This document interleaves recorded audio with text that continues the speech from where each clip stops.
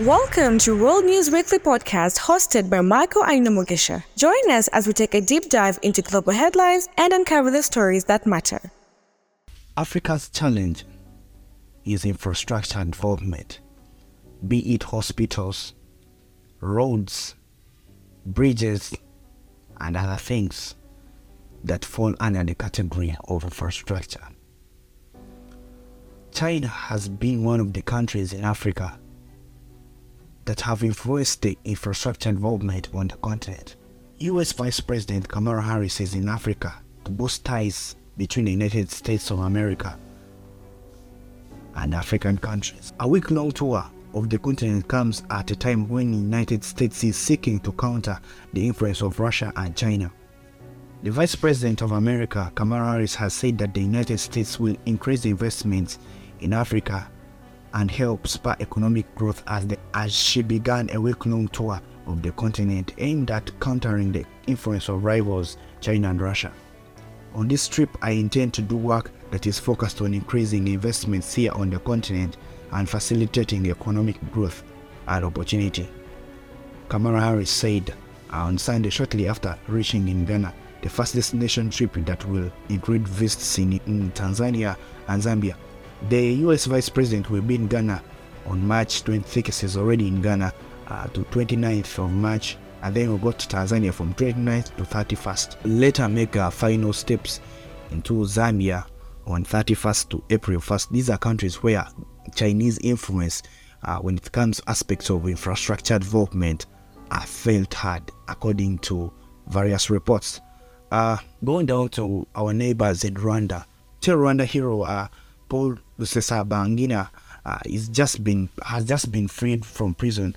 Rusesabagina, who was made to serve a 25-year sentence in Rwanda on terrorism charges, has just been freed on Friday, according to numerous reports. Paul, who was portrayed in the Hollywood film Hotel Rwanda, has been serving a 25-year sentence in the country on charges of terrorism, has just been freed. The 68-year-old was accompanied by United States Embassy officials, and he was moved to prison with residence, the Qatar ambassador in the Rwanda capital, Kigali, on Friday. According to two senior officials of the US's president administration, they briefed reporters, and according to the latest tweet from the US Secretary of State, he congratulates the lawmakers in Rwanda and the government of Qatar towards this peaceful move to release Paul Rusesabagina. Yeah, this is something that happened in 1994 during the Rwanda genocide, and Rusesabagina was portrayed in a 2004 movie Hotel Rwanda as a hero trying to rescue when he was still working as a manager in a 5-star hotel in Rwanda. Going down to India, Rahul Gandhi has just been disqualified from the Indian Parliament. In 2019, Rahul Gandhi made a remark in which the opposition leader asked why all thieves have a Modi as their surname. The Prime Minister of India is called Modi, so the Parliament has just disqualified the main opposition leader after the Gujarat court awarded him a 2-year jail defamation case linked to the Modi's son. In his speech in 2019, Gandhi referred to the Prime Minister and the two fugitive Indian businessmen that were all surnamed Modi. While talking about alleged high-level corruption in the country, the 52-year-old on Thursday told the court that he made a comment to highlight the corruption and is not against any form of equality and respect in India. That is according to Al Jazeera. You can get more of these updates on the ainomchareports.wordpress.com. It will be linked in the description of this very episode. Tens of thousands in Israel have taken to streets to protest against reforms of the country's judicial system. Latest protests followed the sacking of Israel Defense Minister Yoav Gallant after he spoke against the plans of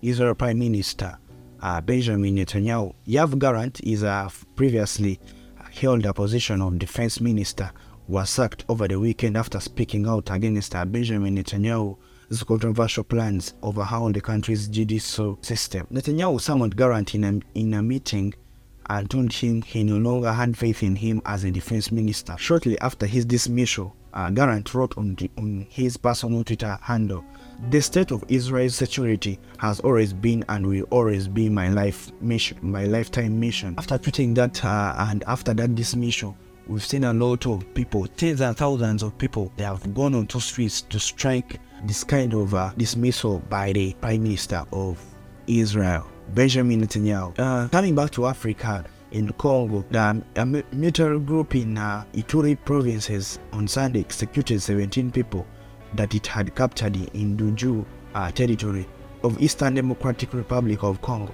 The victims were passengers who were on board in vehicles heading to Waru in Ituri province. The UN-sponsored radio Okapi reported. According to Okapi, I know one of our lifetime listeners, that's Aner Thimbriabo, who is from Democratic Republic of Congo, specifically from the Ituri province, has an idea about Radio Okapi and how it has been so instrumental to providing information. The victims were taken hostage after three Codeco members were killed in a crash with the rival military.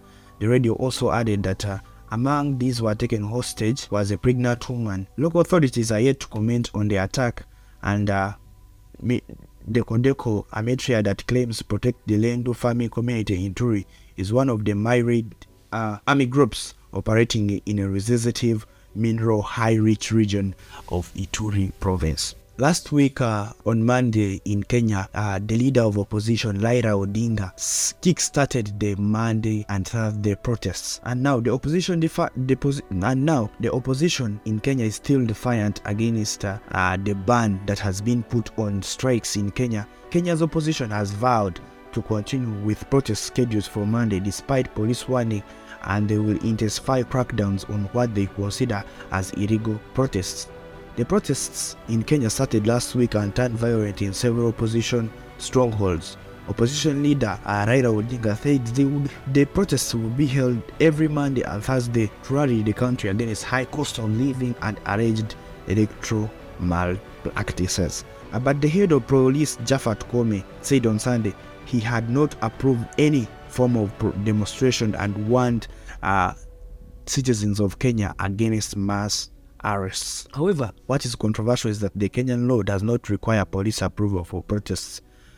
We've been restraining ourselves. We cannot do that anymore. We must come out as the police service to ensure law and order and ensure that law and order is maintained. That is according to Mr. Koome speaking to journalists recently. Mr. Odinga on Sunday also insisted that the protests are protected by the law. We have given the police a notice of protest as required by our laws. We do not want to bring anarchy in our country, but we are fighting for our rights. The Kenyan people have a right to peacefully demonstrate, he also added, while speaking to journalists. That is according to Mr. Raila Odinga, the previous presidential candidate. Three MPs in UK have accused Google's new artificial intelligence of left-wing bias amid fears of revolutionary search tool that could dent their own election hopes.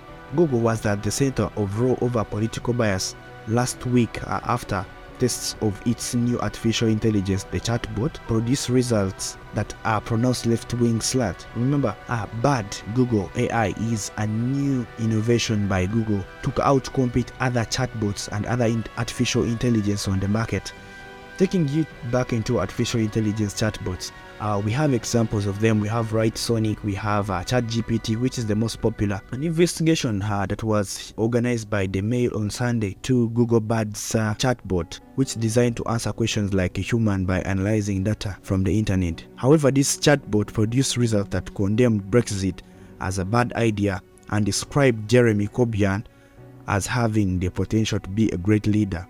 When this newspaper asked BARD, which was launched last week, about Brexit, it ignored views of the 17 million voters that backed Britain's quitting of the European Union to declare, "I think Brexit was a bad idea. I believe that the UK would have been better off remaining in the European Union." According to the report by the South China Morning Post, Alibaba founder Jack Ma has returned in China after a year-long sojourn overseas that was viewed by industry as reflecting the sober mood of China's private business. Ma, one of China's best-known entrepreneurs, left the mainland China in late 2021 and has been in photographs in Japan, Austria, Thailand, and other countries days since. One of the country's most outspoken businessmen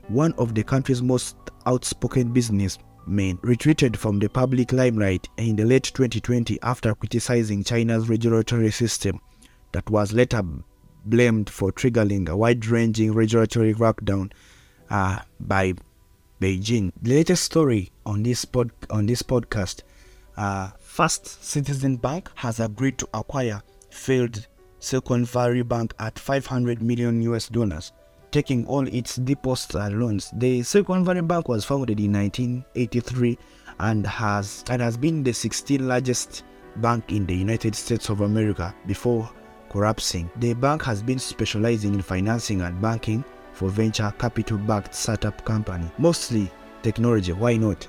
Silicon Valley Bank having its headquarters in the Silicon Valley, and Silicon Valley is well known for its technological innovations and involvement in the United States of America. The bank had assets totaling to $209 billion at the end of 2022, according to Federal Deposit Insurance Corporation.